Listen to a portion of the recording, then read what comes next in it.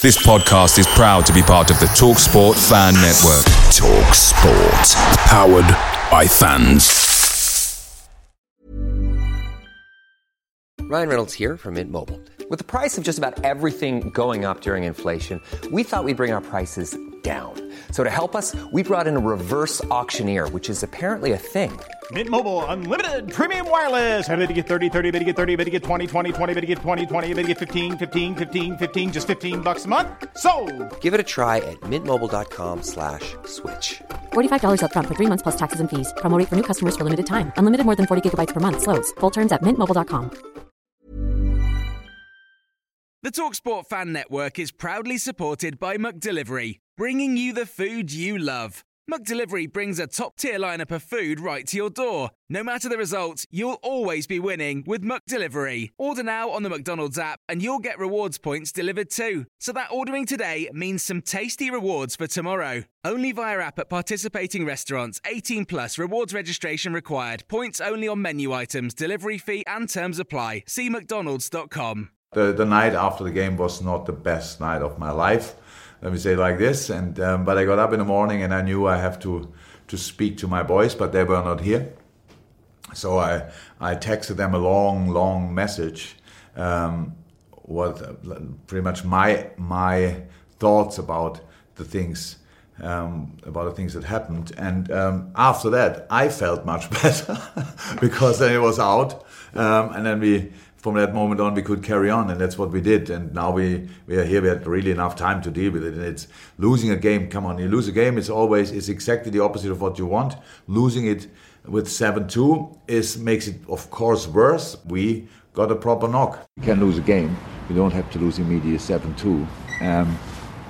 But in some respect, I like it more than losing 3-2, to be honest, because it's just more clear that 3-2. And we could have lost that night, 3-2. And then we go home, boys go to the national teams, we do the analyze, and that's it pretty much. But this is more useful. Jürgen, you are not sleepy? Wow, I'm just thinking about all the positives from our unprecedented 7-2 lost Aston Villa. Wow, amazing! Do you know how many injuries we are having from the game? 0! I am so really proud of the boys. So many beautiful goals.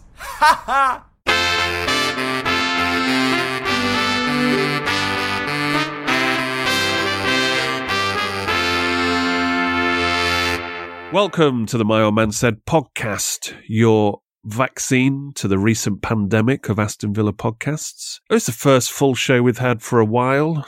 After a couple of bonus shows, we will be looking again at the Liverpool game, picking out a few key themes, and looking at the transfer window and other developments since last we spoke. Joining me, Mr. Chris Budd. Welcome back. All right, and Mr. Phil Shaw. Hello. Chris, back from his addressing the nation on BBC World. I was on Global Manoeuvres for Mums. With a Spurs fan who looked a bit of sounded like a serial killer. I don't know if I could listen to that podcast. Yeah, it was a bit Chas and Dave, wasn't it? Rabbit. But that's what I didn't understand of that. It was... we were the headline. They were billing the Spurs beating Manchester United and the Villa beating Liverpool together as like, which you kind of see, but, you know, Spurs beating 10-man Manchester United. Spurs, who were in the Champions League barely a year ago, Manchester United down to 10 men, deep in transition, you know, not the greatest of team. Meanwhile, a team that escaped relegation on the last day by 1 point, beating the champions and World Club champions 7-2. I mean, what's the story there? I don't know. They must have had him lined up before we performed miracles. Yeah. But, thank you for representing villains across the world. I mean, we agreed to do that because... you know, if you ever travelled and you're in a hotel wherever you are in the world, the BBC World News is always on that hotel TV. So just imagine people having Nookie in Singapore or, I don't know, Hong Kong with Chris Budd on their screens in the background. The dulcet brummy tones. Some kind of hotel. That's why we did it. It was the choice of it was the choice of me talking about Villa, info commercials or adult TV. One and the same at Liverpool match. Well, yeah, it's all that could be on Pornhub as well. Right, coming up in the show, as I said, we will look back at the Liverpool game, but we covered it in that bonus episode 7.2, I think I called it. So do listen to that if you haven't already. It's worth it just for the intro of the Scousers. That's absolutely majestic by them, by the way. Reacting to what happened. Stop scoring!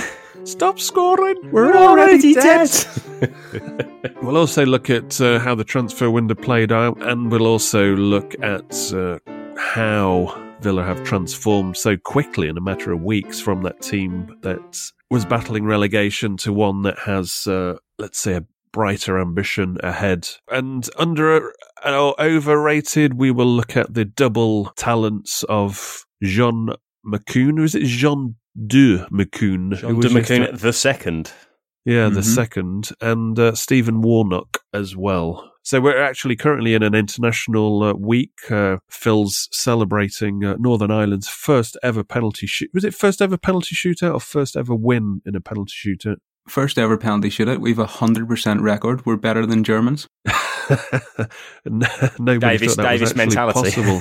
Davis mentality, yeah. Did Stephen Davis take a penalty? I can't even remember because at that stage, I wasn't even looking. I know that Liam Boyce scored the last one, and considering his rise through Irish League football and then scoring against us for Burton a couple of seasons ago to put us out. So this is pretty good time for you in terms of being in an international break with 2 weeks of contemplating your football existence. You got Villa beating Liverpool 7-2. And Northern Ireland getting into hopefully they'll win the final, but we shall see. But still, it's been a good week for you anyway. It's just a shame we didn't get to play our southern neighbours in the next round. It would have been a great occasion. But yeah, no, that would have been fantastic. Yeah, Chris, how's your international week mapped out?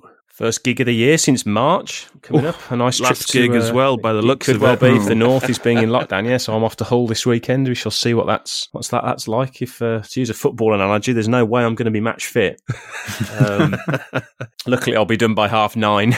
Yeah, exactly. It's not as if it's not exactly an early hours of the morning job, is it? Danny Drinkwater special. Yeah, it will be like a loaf of bread on stage. Well, good luck with that anyway. Right, let's get into the show. Villa news. First of all, nothing happening on deadline day. Was never expected anyway, but we have in the final days of and final hours of the transfer window offloaded Mr. Jota and Oyler Nyland, so we no longer have to try to pronounce his name correctly. Nyland, I don't know if he's found a club yet, I haven't followed that up, but Jota's off to Deportivo Alavés.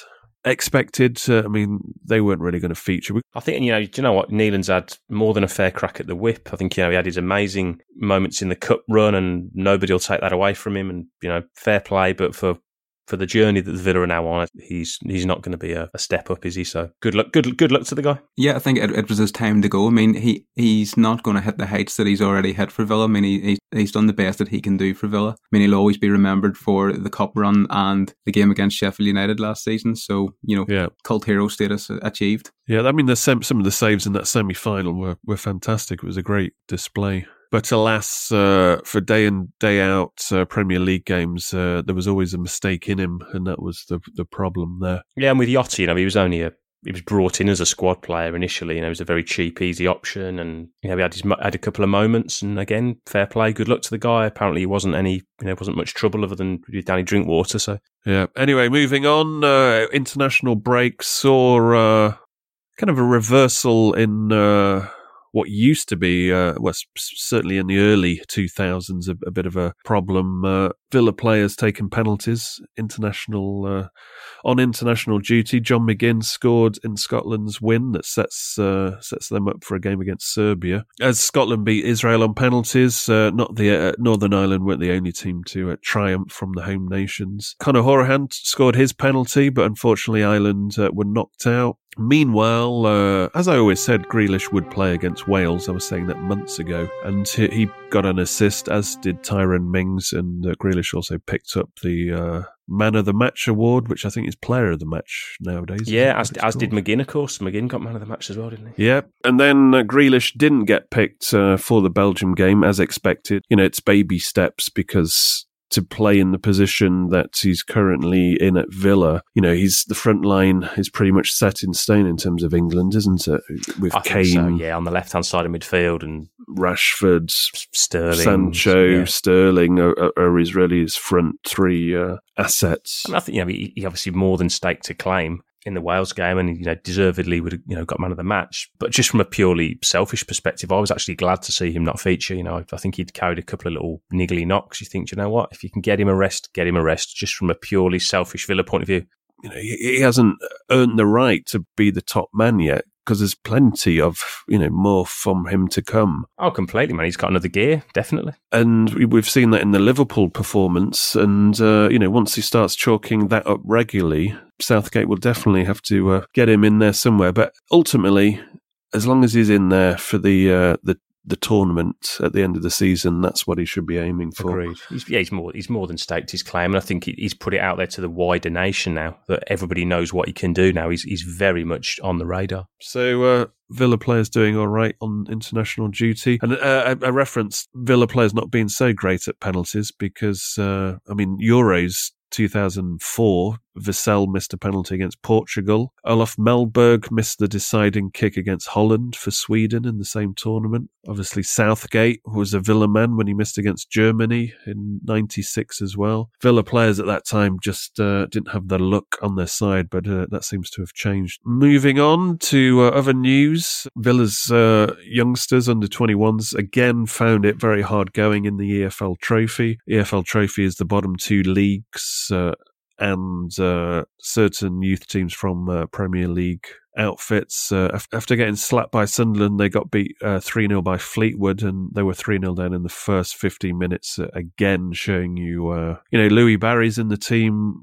Doesn't really matter. It's there is a big gap. So anybody calling for these 16, 17-year-olds to be playing for Villa's first team, it's a bit of a reality check to that kind of tomfoolery. In other news, COVID-19 hits Aston Villa as the women's team confirmed that one of their first team squad tested positive, which means other members of the squad now have to enter a period of self-isolation, and they've agreed with the FA to postpone their next two fixtures against Bristol and Chelsea. So hopefully that doesn't have any more repercussions in spreading anywhere else. Villa ladies still looking for their first win of the Super League, although they did get their first win in the Continental League Cup after beating Sheffield United, who are in the division below. So hopefully that will give them a bit of confidence. But they will probably be bottom of the table when they return. They're second to bottom on goal difference. So there's that. But then you got 2 weeks to maybe a bit more, let's say, preparation and going over any of the problems. The problem with the Women's Super League is almost like two leagues within one. You've got your Arsenal, Everton, Chelsea, Manchester City ladies, or Manchester United as well, who are at the top there, just trouncing anybody from the bottom half that they play. So you've got 3 teams out of the 12 are on 0 points at the moment, and with mounting goal differences. So it is a bit of a 2-tier system within the top tier. And you see Arsenal's ladies there, they've scored 18 goals in their 3 games, so that tells you all you need to know. Yeah, no, it's plus 15 goal difference. A bit like Villa, really, in the Premier League, with their plus 9 over 3 games. Another relevant piece of information in terms of Villa news. The Premier League, after the pressure of supporters asking for games that weren't scheduled for TV to be screened so they could actually watch them somehow, the Premier League have said yes to that, but they've sprung a pay-per-view fee of £14.95 on them. Cue backlash, and that price is it's taken the piss, really. We'll discuss this on other shows, but people are making the foolish comparison with, live games, saying, oh, yeah, but it's only a fraction of that, and you saved money by not going to the game. No. You should be comparing it, apples with apples. And look at what, Sky do in terms of the day pass, where for $9.99, you can watch the game that you want if you're not subscribed to Sky or BT. And you also get, 24 hours of Sky Sports and, potentially another 2 or 3 games in that period. So that's the blueprint of what you get for your money. And, comparing it to say, oh, yeah, but we have more cameras than the EFL's pay-per-view, £10, that's just a smokescreen. When fans not on the Sky and BT platform have been paying £10 for games with crowds and, a much superior product. So for a downgrade with no crowd, etc. The cameras thing's bollocks, isn't it? Because you're going to watch Match of the Day that evening. It's like, well done, Sky. Yeah. You might be showing it live, but Match of the Day will have the highlights on, and they'll use all the camera angles.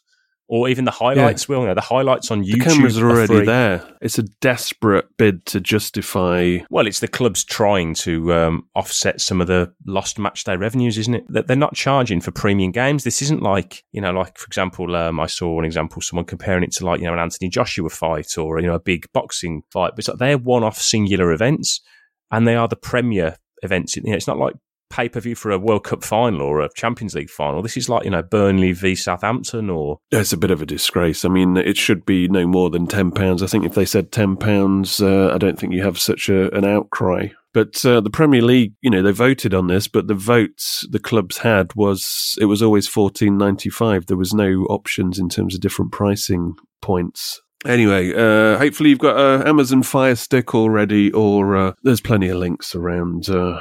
Not that we'd advocate such a thing, but as supporters, we are being pushed into this because that price point is a joke. Right then, moving on to the 3 points that you may have seen that the Premier League have actually put out an open letter to the government. Let us back, #let us back, for fans to return to football. This has been supported actually, when you say Premier League, that means all the 20 members of the Premier League, which are all the club, all the stakeholders have pushed this out. I mean, I've received an email as part of the fan consultation group asking me to spread the petition. A fan has put out one of those government petitions where you need over 100,000 to get it debated at the House of Commons. I think it got over 100,000 pretty swiftly. So the Football Supporters Association is behind this as well, and all the other leagues, the Women's League, the EFL. But I don't know. The situation is the COVID issue, we're going into winter now and it's not looking good. So the timing of this, while you appreciate something needs to be happening to save especially the lower tiers and the grassroots tiers, the reality is, you just look at anything from like universities who, will skip back into business as usual, and then suddenly now they're closing down face-to-face lectures and they've got people in halls locked up in isolation. And the reality is, we're on no way, shape or form out of the woods. And I think in this situation, you're kind of waiting for after winter just to, see what happens, because it's not going to you can't turn a blind eye to the problem.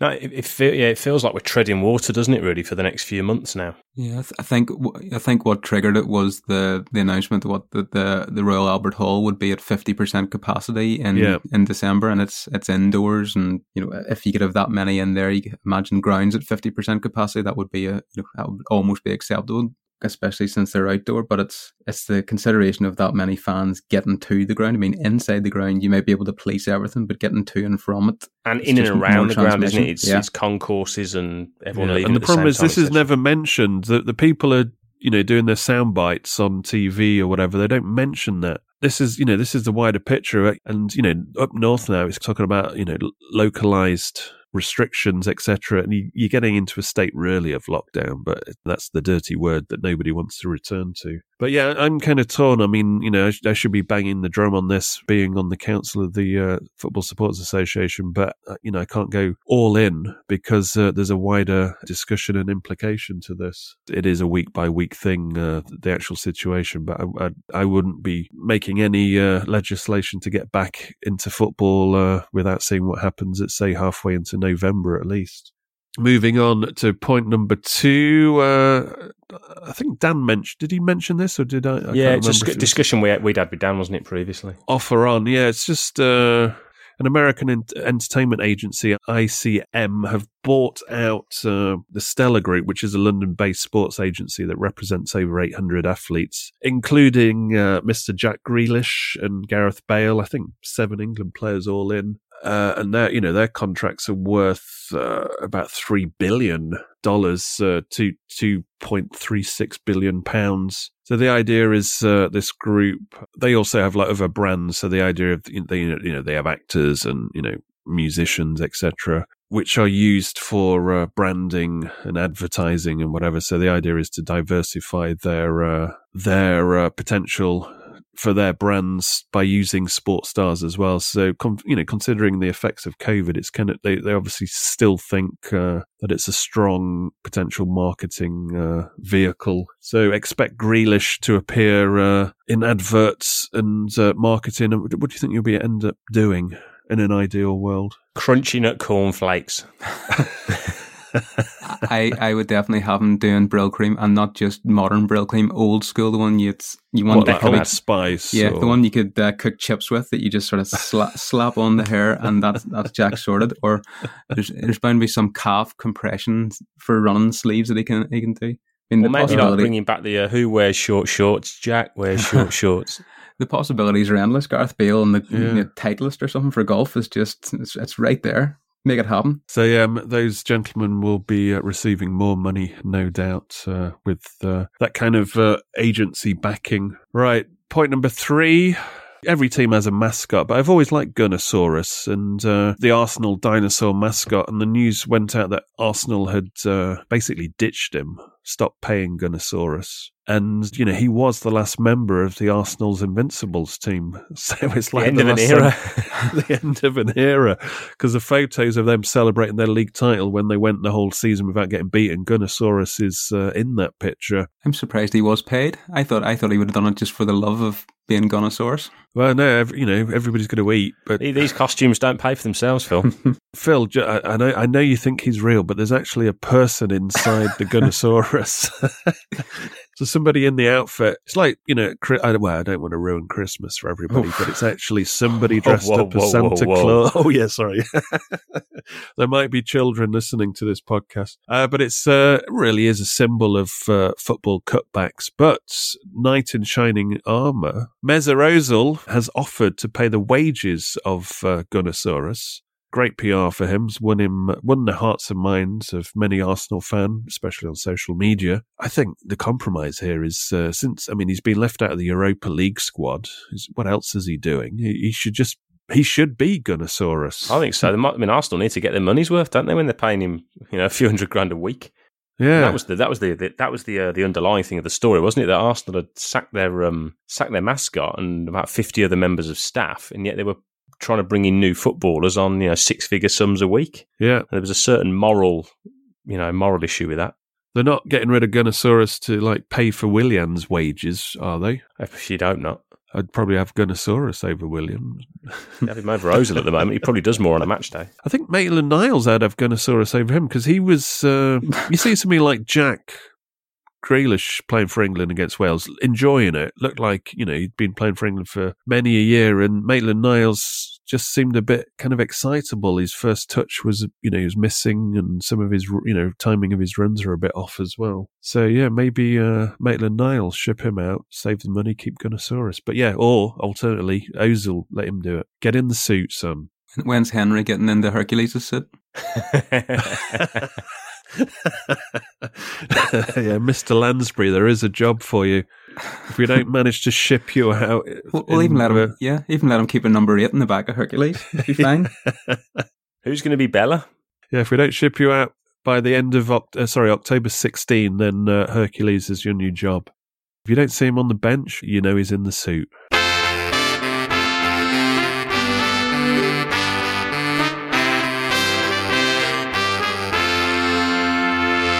Before we go on to the main part of the show, I just want to give a huge thanks, as always, to the My Old Man Said patrons who keep the show going. First off, a big shout out for the new patrons, Nicholas NC. Please do send your full surnames in so you can get a proper shout out. Matt Chapman, David Ryder, John Romby, Jordan Crawley, Stephen Fanner, Luke Roberts, Stuart Penton, Daniel Baddeley, Charlie Bernal, David Hardman, and Alex Hamilton.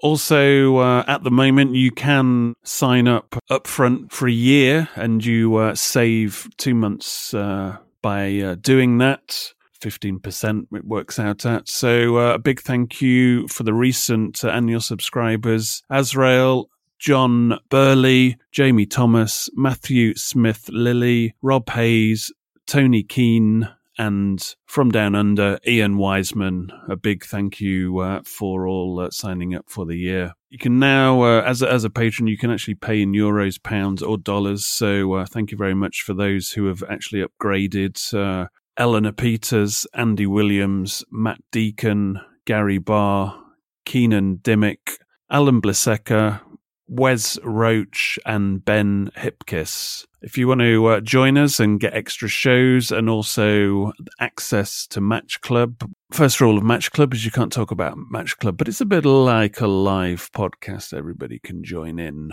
on. If you fancy a piece of that, our private little club that meets for matches, please do go to myoldmansaid.com and click on the Patreon link to get more details and sign up there. Thank you very much. Jack Grealish is looking for another, and it is 7! The captain gets his second. This is a day of dreams for Aston Villa. Main bit of the show. Let's talk about. We've said quite a lot actually for a reaction show in the last podcast about Aston Villa 7, Liverpool 2, 7-2. But it's been interesting to see the kind of reaction, the fallout. I mean, we're just going to take a couple of themes with hindsight, as opposed to going through the game all the way. Just listen to the other podcast for that. Without the crowd, how did that affect the situation? That's the first theme we'll look at. I mean, if you looked at Spurs beating Manchester United at Old Trafford, you looked at Leicester beating Manchester City 5-2 at the Etihad, and suddenly you've got your headlines for saying that no crowd has made home advantage disappear. But if there was a crowd at Villa Park, would it have been the same score? Would it have been more? Would it have been less? I mean, what do you think? I think it's really hard to gauge because I remember we spoke about this very, very early on in COVID about one of the big things that you would find potentially was at key moments of matches when that momentum can shift. And, especially let's say when you've got the backs to the wall and you need that extra lift from the crowd, or when you're getting on top and the crowd can really pull you over the line. You haven't got that. But actually you saw that in the real key moments of the game when the game could have turned, like, when Salah got the first Liverpool goal back, Villa went up the other end and scored the third. Well, the crowd weren't there for that. Or, when you come out in the second half and it's 4-1, Liverpool are still just about in the game, but Villa went and got the fifth and killed the game. So it's kind of, the Villa game is such an anomaly on so many levels, really. Yeah, because if you remember when the first introduction of football after the lockdown pandemic period was the Bundesliga, and when after 2 or 3 games they were looking over the results, the trend was there was more away wins, so you could say that it has nullified the home advantage. But then the Villa game comes along and it just makes a mockery of that in many respects. I mean, if a crowd was there, I think that you got the celebrations as more of an emotional release. You got players potentially jumping into the crowd to that. I mean, you suddenly got a different game because that's suddenly affected it already. The restart, the kickoff's going to be not as quick, and you might lose a bit of that momentum. And, Villa, bang, bang, bang, 7 goals. But it's because they just kept going. It was almost like a training exercise rather than if you get swept up with the emotion. The whole end would have gone crazy after 3-1 for sure. And you might, lose a bit of focus, and there might be, just for the crowd's benefit, inclination to defend that lead to make sure you got the win, just so you don't piss off the crowd. The fact there was no crowd there probably created a bit of a freedom just to keep going. It's either a freedom or it's an excuse, maybe. I mean, when I was trying to consume as much media, on the radio and TV after the great win, it all came around to the same thing. You maybe had 3 or 4 pundits saying, "Oh, it's definitely the crowd. The crowd are making this. It's the crazy season. This is why it is." But you always had one, probably sour-faced pundit somewhere saying these players are looking at any excuse to just cover up from the fact of poor defending. So is it the crowd not shouting "man on"? Is it things like that? Do the defenders are they not switched on and they're too relaxed because they don't seem to be up for it? I mean, the Villa game was one thing. Liverpool's defence was high, but there wasn't very many individual errors in it apart from the goalkeeper in the very first goal. Thinking more of the United game, I mean, it was just Keystone Cops. It was horrific to watch. Yeah, I mean, was it the second goal or the first goal first of the goal United game? Yeah. Which is crazy. First goal was my personal favourite. Harry Maguire, the head tennis, and then the first one. Yeah, Luke Shaw's about to clear the ball, and Harry Maguire tries to pull back a Spurs player and grabs Luke Shaw instead and pulls him back, leaving the Spurs player to tuck it in. I mean, it's one of the moments of the season already. Yeah, so it is a difficult one to put your finger on. It's still, I think you probably need a bigger source sample, i.e. a whole season. But it's definitely, as Chris said, it's a bit of an anomaly of a game in that respect. Could this have happened in a normal season? Well, it hasn't really happened before. I mean, Villa did beat the Liverpool when they were the champions in the 76-77 season. They were 5-1 up at half-time there. And that's another interesting thing. We were 4-1 up at half-time this time, but we just carried on in the second half, pretty much the same as the first half. Normally, it's almost like football law. If you go 4-0 up very early and that's the half-time result, normally the game does finish 4-0. The second half is normally 0-0 because there's a lack of intensity from the players. The job's already done. The opposition's so beaten that they can't be asked to do anything. So it's almost like you play out the final 45 minutes. I think, did Smith say that there was a surreal atmosphere, obviously being 4-1 up, but what they do at halftime, they have a video feed and they go through some of the highlights just to reinforce points that are actually doing well, or they maybe not be doing so well, but they kind of kept the tempo up and carried on. We talked about the high line situation and how Villa dealt with that. But there was also a change in what Villa did once they got in possession or once they won the ball back, which would be interesting to see if that was just to purposely target the high line by playing, when you get the ball, to get it up as quickly as possible or to drive it up. Or normally you win the ball back, you're looking to establish possession, especially Villa, play it out wide, play it front, then it gets played back, or you play it back to the keeper to restart it. But all that does is allow the defence to reset on the other side. While Villa weren't doing that this game, they were just getting, they were attacking. As soon as they got the ball, they just went for the throat every time. You think that's something we'll see because now we have Barkley to drive more and Grealish has more options, and, Watkins is always a live wire in giving you an out ball wherever you are. Do you think that's something we'll see in the next few games, or do you think it was just mainly to make sure that high line didn't have chance to settle and set up to entrap us? It could be a bit of both, because I think that you saw Villa play with pace and tempo. They moved the ball quickly. They got up the field. They played through the phase of the field, and they got through Liverpool's press, which is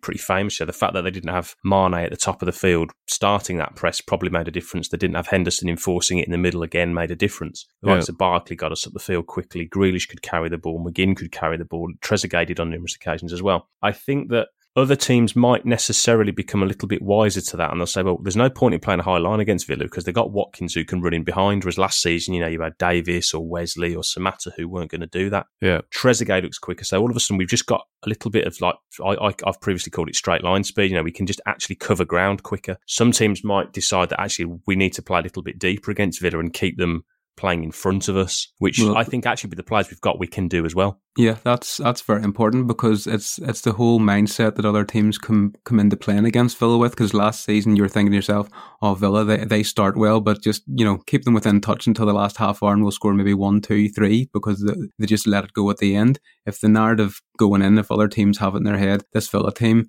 you can't let them break on us, you can't let them carry the ball.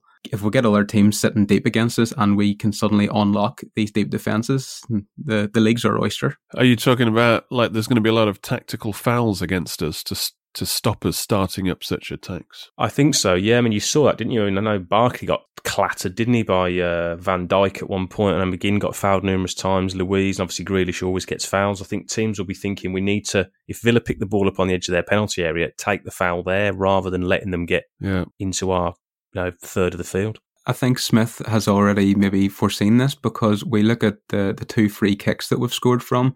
The one against Fulham, you've seen Mings put it in his Instagram, Sunday, this was the setup on Sunday, I scored from it, and then here's the setup in the match, exactly the same that I scored from.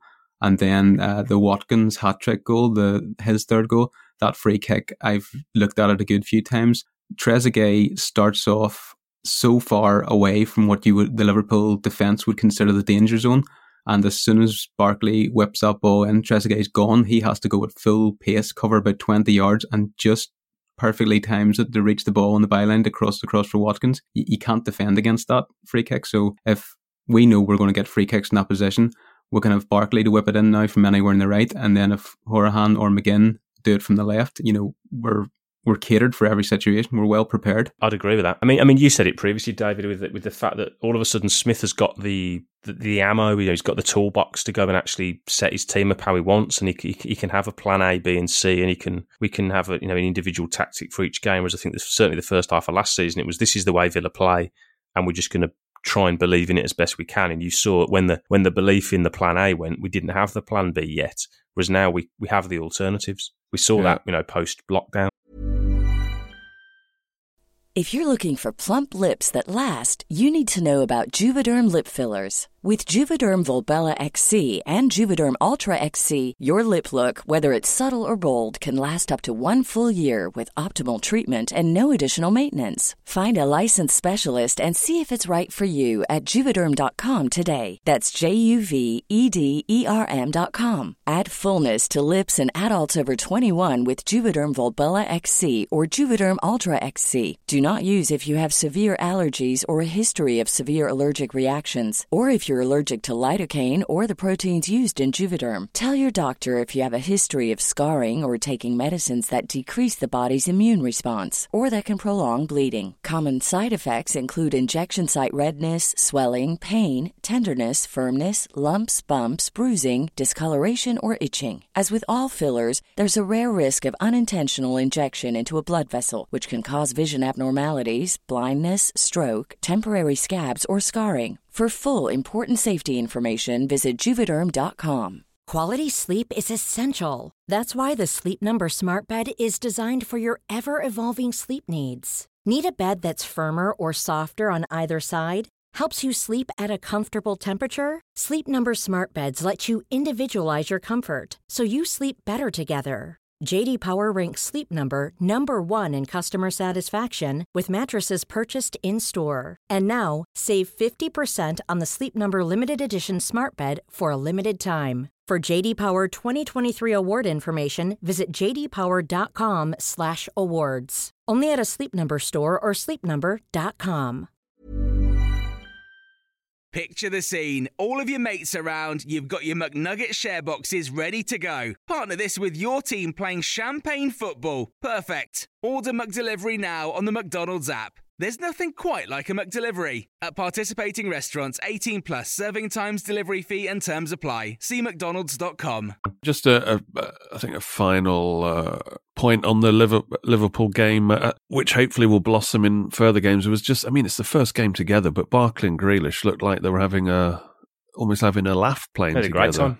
Yeah, like proper enjoying themselves. As I said about Grealish in the England game, he looked really relaxed there as well. There's a natural sort of telepathy, wasn't there, with him and Barkley? And I think, I'm sure we said it as well, the Grealish getting in the squad previously and then getting his first appearance under his belt, and then, of course, he got the new contract. I think he's had a lot of weight lifted off his shoulders, both on the field and off it. Well, it's like his future's a bit clearer now because he knows that realistically, he looks around him now in that Villa team and he goes, "Oh, actually, I've got a vehicle here to do something." Yeah. And long may that continue.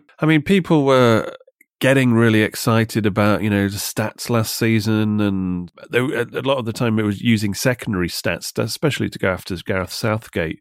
Most chances created, whatever. But I always said, what in real terms, what does that actually mean? Because here we are surviving relegation by 1 point, but apparently we've had all these chances, which when you watch the games, you never really saw it. And you saw Grealish having a lot of off days, or let's say not having the influence that he could have potentially had, but a lot of it, wasn't his fault because he didn't have the players to really open up his imagination and his full potential. I would mention David Platt's 20 goals from midfield as that's what, back in the day, that's what proper stats are. None of these secondary stats to kind of boost somebody. But Grealish will be getting closer to that. And you're going to be astounded, I think, by his stats this season. If he doesn't get injured, his assists and goals will be on another level to what he got last season. if so, then Villa are in a different ballpark in terms of the league table as well. I mean, you've seen in the England match, the bit of it that I sort of glanced at whenever Northern Ireland were winning. Grealish was the only player that carried the ball in a dribble. I mean, this obsession with passing, a bit of me almost doesn't want Gareth Southgate to coach him if he's going to turn him into this sort of passing robot rather than a dynamic midfielder, because with Barkley, we'll have Grealish, we'll have McGinn, ball at their feet. They're 10 yards immediately up the pitch with the ball at their feet before they're even looking to pass. Unless some Welshman's kicking you. I think if Grealish, as long as he can get on the pitch in the Euros, I think he'll be able to do what he wants, because it's when player power takes over a little bit more is actually when you're deep in the tournaments. Because I think there is a bit of caution to Southgate. I mean, I'm not going to get into the Southgate bashing. I'm quite happy to cut him some slack, but we'll see in the Euros if Southgate's actually got his team together and he's got his best 11 together, what actually happens. But I think Grealish is somebody who, in the middle of a tournament on his day, could suddenly take over. Well, we said all along he's just a different option, and that's all you need from a player like Jack. He doesn't necessarily have to be, the first name on the team sheet. There are some very good players in those positions, but because he offers you something different, he is a weapon to be taken to a major tournament. Yeah, going back to the Villa context, it's a different world now we're in terms of Grealish. I mean, he now Barkley instantly gives you that, but also Watkins. We can't underestimate the role of Watkins and a striker with movement. Yeah, Smith said I think in an interview that, he said that Grealish had a word with him earlier, and he said he's actually way better when you play with him in training than you'd ever expect. But we'll talk a bit more about Watkins in a second. But yeah, overall, I think those two together, I'm looking forward to watching those two against Leicester, Grealish and Barkley against Leeds, etc., etc. Because surely that can only get better. If that was the evidence of their first game together, then we should be in for a bit of a treat. As long as Barkley sorts out his shooting. Sorry, there was another point I wanted to make about this. A lot of talk about, from the neutrals and some Liverpool fans, about the deflected goals, and we were a bit lucky. We had 3 deflected goals. I mean, we'd have still won.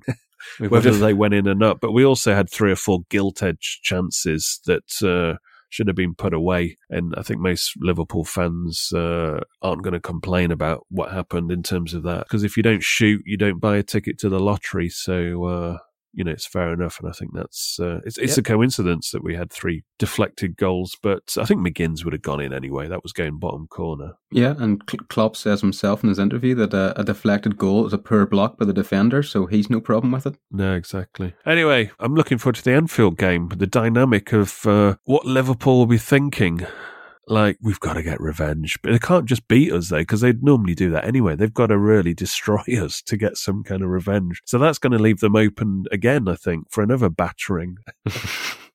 Not that we're getting ahead of ourselves or anything. Well, no, I suppose there is other games this season, but I'm kind of intrigued to see what happens. I'm just hoping we're sharpening our tools for the arrival of Man United. Yeah, I'd like to beat them 7-2 as well, or more. Right. Anyway, moving on. Just quickly, I mean, we speak about this all the time, but in terms of the club's change in situation now, I think the media still kind of think of us as that team that just escaped relegation. So that's how they still view us, because it's it's like turning a big ship in terms of mainstream punditry, let's say. Let's start at the start of lockdown. At the start of the lockdown, we weren't that, it wasn't looking good at all. And the reorganization of the defense and all the Zoom meetings and everything that needed to be put in action, and you need to play games to kind of get that down. And they eventually got that, let's say the last 4 games. Other teams lacking in intensity and motive, so it's a perfect time to play most of those teams that we did play. It's because we had a mission, and perhaps Arsenal, West Ham, Everton and the likes didn't at that stage. But now, since then, I think you've got that defensive organisation now. I think a big thing is Craig Shakespeare coming in as well, and the transfer business that we've done. Anything else you can put down the change in the club's outlook and ambition? I think I know Smith's spoken numerous times about culture. I think you've had to embed not just players on the field, but you've had to embed lots of different personalities off it. You've had to get guys up to speed with the culture. Some of them with that, guys like Louise with the language. Just getting everyone to settle. You look at what's happened with sort of Trezeguet post lockdown. You can see the work online that he's been doing, because he's been putting videos of him working out and just getting everybody fitter, and it just feels like a team and a club / organisation that just feels a little bit more leaner and meaner, and everyone's going in the right direction now. Yeah, because I've written about this, but people have written off our transfer business. 13 players in was rubbish, because they almost got relegated, and some fans are thinking this as well. But people forget that these players, if they're good players, that they don't start off the first game as soon as they sign like at the top of their ability. They're human after all. You've got to learn the system, learn how to play with these teammates that you've suddenly, you're playing with 10 players you haven't played with before. Also, you're kind of settling into a new, whether it's a country or a new league. And of course, you're going to be a hell of a lot better in a year's time with a season under your belt. That goes without saying. So we've seen that. I mean, Mings, I think, would be better. Konza, definitely better. Louise, definitely better. Trezeguet, definitely better. So this transfer window that you've written off as, that was a load of crap because they've almost got relegated. If that's how you're thinking, then you know nothing about football. No, I think it's a trust thing, and it goes all through the club, you could say. It's Smith trusts the players maybe trust Smith now to make tactical switches, and whenever the player trusts the person beside him, he's less likely to try and sort of cover for a mistake they might make. I mean, you can see last season Mings was blocking everything because he was basically going about like a blue ball across the back four, just blocking this, and he was never in the position that he needed to be in. Now, if he trusts Konza, if he trusts Cash, and he trusts Target to be where they should be, he can be where he should be, and then that just translates the whole way up the pitch. I mean, you're naturally getting better, and also you've gone through experiences. Well, let's say half of the team have gone through the promotion. Now they've all gone through defeating relegation, so they've had a lot of highs together, which it intensifies the bond and the trust, as you just mentioned. So it's an ongoing, evolving, improving thing. So you've got that, and now you've added some quality to it, and your experience. And as we mentioned on the previous show, Smith has kind of reappraised his approach and started to think more defensively as well to get that balance right. And that's a further element of the evolution, which brings us to a team that actually you can now see how Leicester suddenly transformed after a transition season after they got promoted. You can see how Graham Taylor turned it around. You can see how Ron Atkinson, after that, I'd call it a calibration season where it's calibrating a team that has potential. That calibration can take place in a relegation battle, and the next season the transformation can be pretty spectacular. I mean, it's going to be hard to top that one. The league is there for the taking. I mean, whether it's what we talked about earlier with the no crowds and some teams not able to motivate themselves, there's nobody in that league that you fear at the minute anyway. Nobody has got, apart from ourselves and Everton, nobody has turned up to this league sort of switched on. No, exactly. And that result will go a long, long way to make us not fear anybody. So Phil Shaw's talking about the title. What about you, bud? I remember saying numerous times at the start, anything from about 10th to 14th is achievable. I think there's a big spectrum. Yeah, there's a big opportunity. I think that's the word this season. Let's say Europe is not out of the question. I mean, that's the thing. Who knows this season? It's so early, and Wolves can jump up. Yeah, completely. And Southampton had a good run. I think the fact that all of a sudden we look like we've got goals in the team, you've always got a chance. And we're not conceding. The defence is pretty resolute. So the only thing, league title, we're kind of joking because we don't have the depth of squad, but that's the only disadvantage we have at the moment. If we can get ourselves around those upper echelons, we've still got the January window, so you could potentially reinforce to kick on. But all I'm saying, we'll leave it now, but it's more of an open season than you might first think if you have the mentality of thinking about what happened last season. Forget about last season. This is different gravy. And we've got momentum.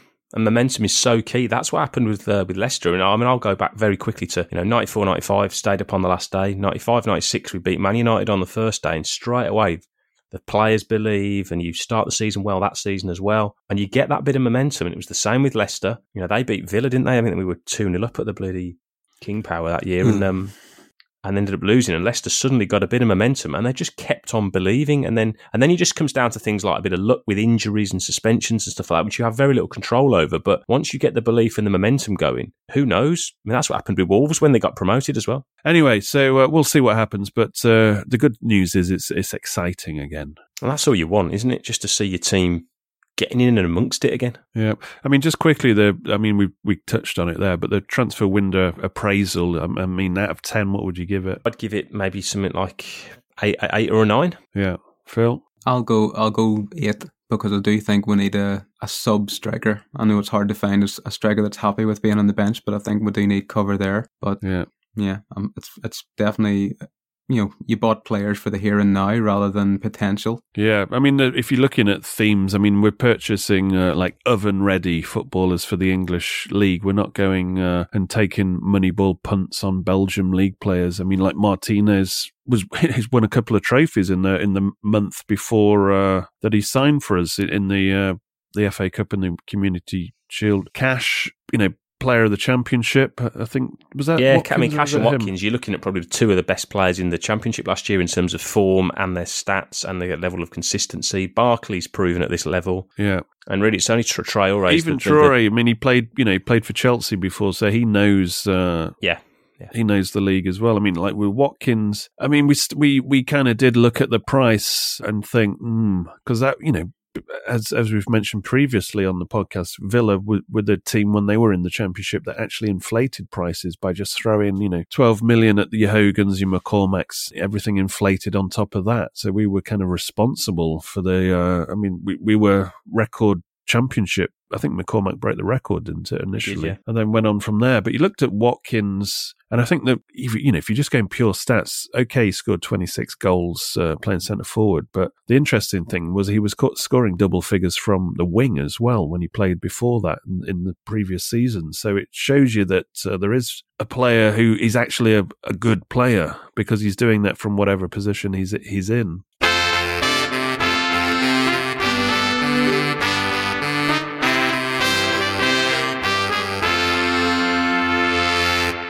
Right, let's move on and close the show out with our traditional segment of underrated or overrated.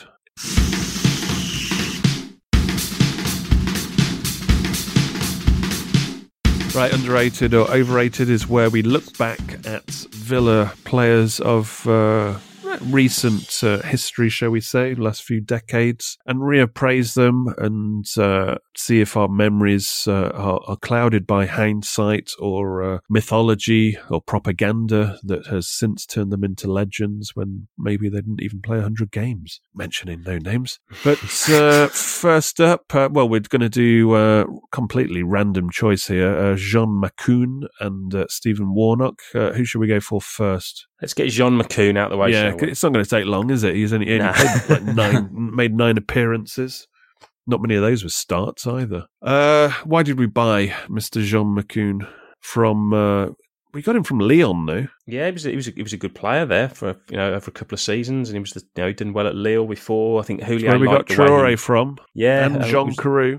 Yeah, it was during the halfway through the season when Houllier realised that Villa were potentially going to be in a relegation fight. He needed a player that fitted his style of play, very much a possession-based deep line midfielder who could tackle as well. And on the face of it, it did look like a good signing. Yeah, I mean, he was like Cameroon international. I mean, Lyon back in that period, no slouches. I liked him. I mean, he just looked a likeable character with his magic jumpers. He did tick a lot of boxes when he was announced as signed. You were thinking to yourself, "Yeah, well, this will get us out of trouble this season. We can start kicking on." But alas, it didn't turn out. Because we were always looking for that kind of player, somebody to sit on the base of the midfield and almost like an orchestra, Yeah, it was somebody who could run the game. We just didn't have it at that time. No, we had a bit of a ropey we were losing players. We were that season, but obviously we'd lost Milner. Young was still there. Downing was there, and he would have left. But we'd lost obviously Petrov in that season because, of course, Petrov had his health problem. Yeah, so you lost Milner and Petrov, so we were lacking something in the middle. So we were really rebuilding the middle of the park, and that was the first attempt. And then, of course, Houllier had Johan Cabaye lined up, which would have happened, but then because he had his heart attack, Cabaye ended up going to Newcastle and had his best season there. I think since he left Newcastle, it was just downhill all the way for because he was pretty tasty. He was a really good player, Cabaye, wasn't he? And that would have been him at Villa, and that would have transformed us. And who knows what would have happened under Houllier after that? He'd have got rid of Gabby. I'm sure, because from recent Gabby Gobbin, it's obviously didn't like Houllier.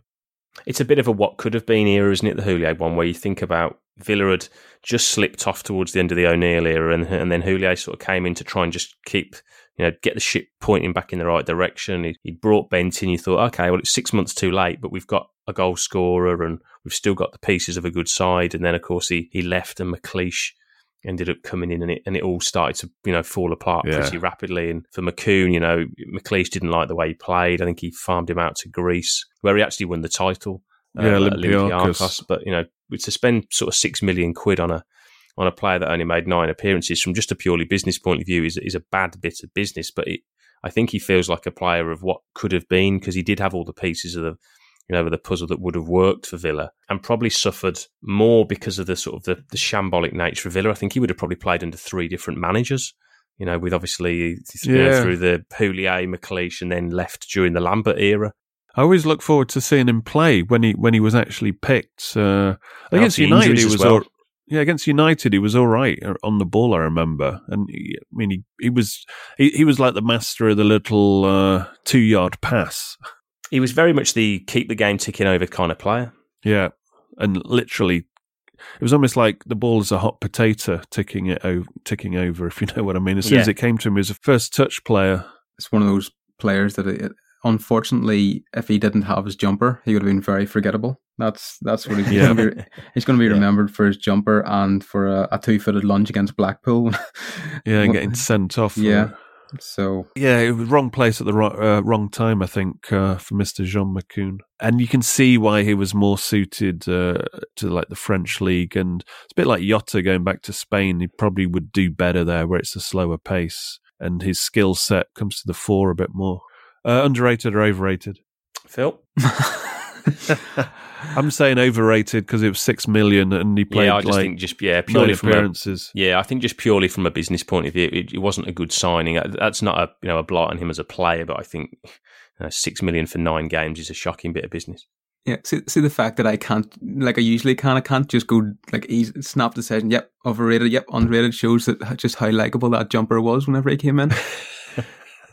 No, but I have to agree, he's overrated considering the reputation he came with, and only 9 games. But it's it's wrong place, wrong time, and also what could have been if Houllier didn't have his health issues. So much of it's not his fault, unfortunately. Where was Macoun last seen? He's still playing, is he? Yeah, so obviously he left Villa, went to Olympiacos, then he ended up out at Stade Rennais on loan.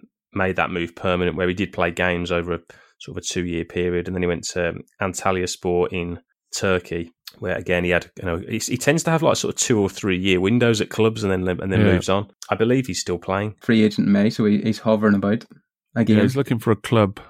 Fulham, where are you? Birmingham City. But he's getting on a bit now. So how old is he? He's 37, is he not? Right. Anyway, so next one, Mr. Warnock. Why did we buy Mr. Warnock? This was like one of those signings where you've bought players to do a job and they actually have turned out not to be good enough for what you signed them for, so you've had to get in somebody else. And I think this was the case of getting him in for Nicky Shorey. Yeah, Boomer was injured. Boomer was injured. This was obviously a Martin O'Neill signing, and quite a relatively big signing at the time, I remember. Boomer had obviously broken his leg in the Intertoto Cup, I think it was, and Shorey wasn't quite up to scratch. He was another one of these guys who'd had one good season at a newly promoted side and then didn't manage to make the step up. This was a case of, right, let's throw some money at this and let's solve this bloody issue. Yeah, because he'd left Liverpool as a youngster where he'd come up through the ranks, and then went to Blackburn for, I think it was 2 seasons, had a couple of pretty good seasons there in a relatively steady Blackburn team. He looked like a sort of as you would say, an oven-ready player. And ready to potentially make Boris Johnson. Yeah, make the step up to a slightly better side, which I think he did. His first season was 09-10, and that was probably his best season I would say in probably his career, we got him at a good time in that first year. You know, he was stepping into a team that were, you know, really popping at the time. So he was playing in a good side, you know, as part of a good back four. Because he was kind of seen as the missing link to have a decent back four. Yes, and also obviously because, you know, it was a case of, you know, square pegs in round holes. All of a sudden, you had a bit of balance with a natural left footer and a fullback who could get forward a little bit. I do remember him getting forward quite a bit. He always was in and around the box there. I mean, I don't want to sort of foreshadow anything that might happen to Matt Targett, but he did remind me a bit of what Matt Targett's like at the minute. Only Targett is obviously younger and has time to improve. He's the similar type of play to him. Yeah. Did he make the England squad? He went to the South Africa World Cup, didn't he? Under Capello. Yeah. I think it was when Leighton Baines had got an injury, which isn't to blight his achievement. But I mean, I know Warnock didn't feature. He actually only ever made two appearances for England. Subsequently, because he would only actually ever played in friendlies, apparently in May 2012, he was approached by Scotland to play for them.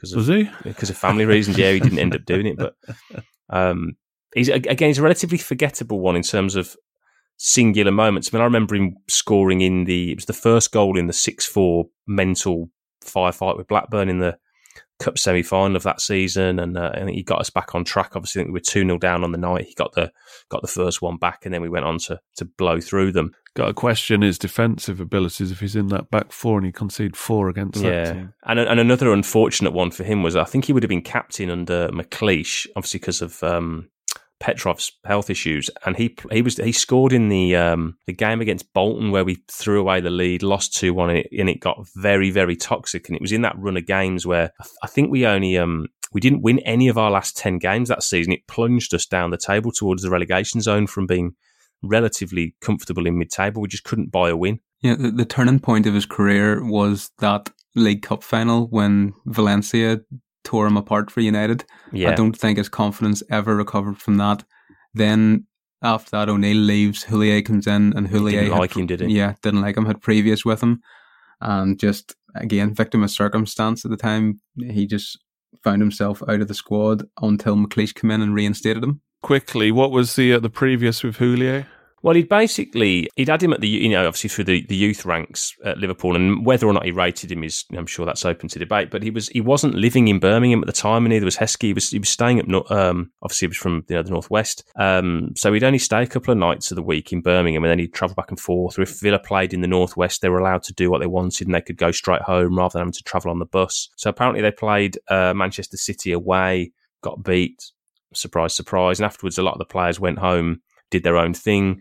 Houllier had a huge fallout with him saying, why did you do that? You didn't tell me. Demanded that Warnock apologise for his actions, which were justified. Houllier just sort of, you know, denied ever saying that he was allowed to go home off his own back. Give him the green light. Yeah, and he basically said, you know, you'll never play for Villa again. Because the way you kind of saw it was he just had this shocking drop of form, and you thought, well, hang on a minute, he's an England international, although be it a fringe international, and he was, you know, reasonably regarded. Liverpool, there was John Arne Riise at left back, which, I mean, you'd take Riise every time just because he's deadly shooting. So you can understand why he thought, well, I have to move on here, and went to Blackburn. But he was considered definitely one of the best English left-backs. That's why we bought him, just to sort out that left-back problem. Yeah, and then I think he, again, similar to McCoombe, he just got sort of screwed over by the situation at the club. I mean, he'd have had that period under Houllier, and Dalglish went back to Liverpool and asked to go back there, you know, giving him a route out of Villa and a route back home, essentially. And everything was sort of close to the deal. And then Villa tried to ask for more money. Surprise, surprise, in that era, and Liverpool wouldn't pay it, so the deal fell through. So I think he basically just sat twiddling his thumbs for the rest of that season. I always remember thinking, well, if he's suffering like so bad, if he's suddenly, like in terms of form and ability, why are Liverpool interested, or why is Dalglish interested to get him back if he's that bad? There must be something underfoot. Anyway, overrated or underrated? I'm going to go underrated. I think he is a victim of circumstance and his own confidence. I mean, after that League Cup final, whenever he was, like I said, he was torn apart, he wasn't protected. He wasn't reintegrated into the team properly. I mean, Houllier coming in was just the nightmare scenario to him. I mean, like it would be for, like it was for John Carew as well. Whenever you're playing for a manager that doesn't rate you, if you'd say that, it's hard to turn that around no matter what you do. I'm going to also give him the benefit of the doubt and say he was a little bit underrated because I think it was all circumstance. I think he was another one of these lads, wasn't he? Who ended up in he was a very early member of the Paul Lambert bomb squad before he finally left in January 2013. And I think that first season he showed what he could do. He just never got the opportunity to sort of push on. And then after that season, of course, the team was just the whole club was sort of falling off a cliff. Slowly but surely, so I think he was just part of that. And similar to players like Hutton, who maybe rode it out and managed to end it in a positive light. I don't think Warnock did as much as he's sort of probably quite a relatively forgotten player. That first season at Villa, he was a good player. I'm going overrated. When you're looking through and you're thinking, oh yeah, when he scored the first goal in that game against Blackburn in the semi, you're thinking, well, hang on a minute, we conceded 4, and then we're talking about when there was a bust up at Manchester City after we got beat there, and you think, hang on a minute, we got beat 4-1, and there I'd was stick times... my neck out and say it was probably because Guzan was in goal though. Yeah, it wasn't the cup games.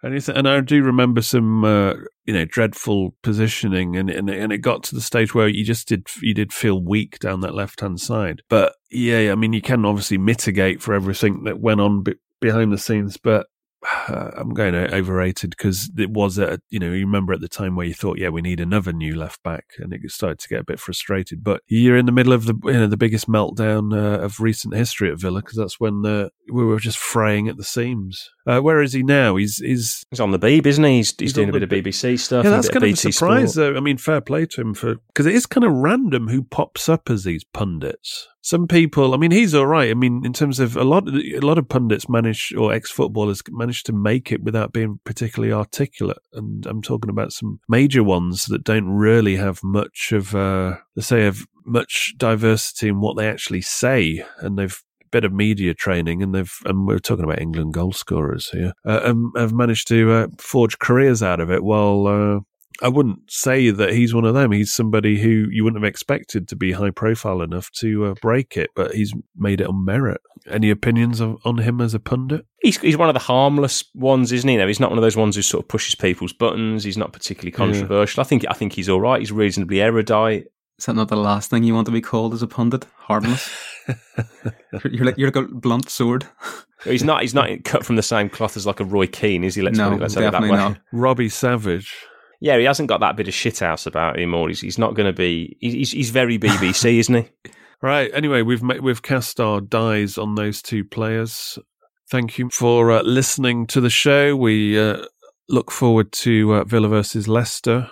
Quite nice to have a break just to soak up that 7-2. Timing on the international break, I think Grealish alluded to it as a bad timing in terms of wanting to play again and carrying on. Smith said the opposite though, didn't he? He said it was good to just take stock and I think I'll go with Smith. And reset and not get too carried away. Yeah, it's the same for the whole league. So you just look at Leicester, won 5-2 against Manchester City one week, get beat 3-0 by West Ham the other. So it doesn't mean anything, does it? It doesn't mean that you can't wait to play the next game because the momentum is going to carry on. Yeah, I think this is such an anomaly, this game, that you do need a bit of time to refocus and think about what it means in terms of the players, not necessarily the fans. We know what it means. Right. Anyway, thank you very much for joining us. And please do subscribe. And if you're on Apple, do drop us a review as well. And we shall be back. And until then, as our unbeaten run hopefully continues, our 100% league run continues as well, it's goodbye from me and it's goodbye from them. Goodbye. Goodbye.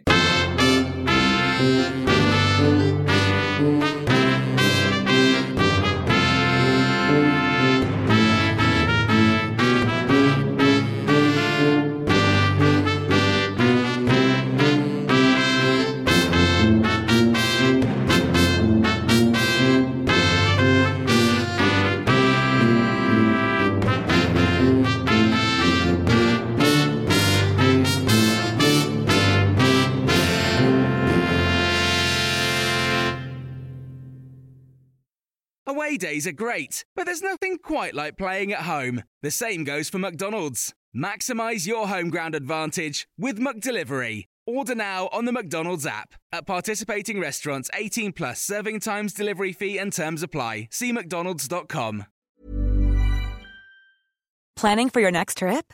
Elevate your travel style with Quince. Quince has all the jet-setting essentials you'll want for your next getaway, like European linen, premium luggage options, buttery soft Italian leather bags, and so much more. And is all priced at 50 to 80% less than similar brands. Plus, Quince only works with factories that use safe and ethical manufacturing practices. Pack your bags with high-quality essentials you'll be wearing for vacations to come with Quince. Go to quince.com/pack for free shipping and 365-day returns. This podcast is proud to be part of the TalkSport Fan Network. TalkSport. Powered by fans.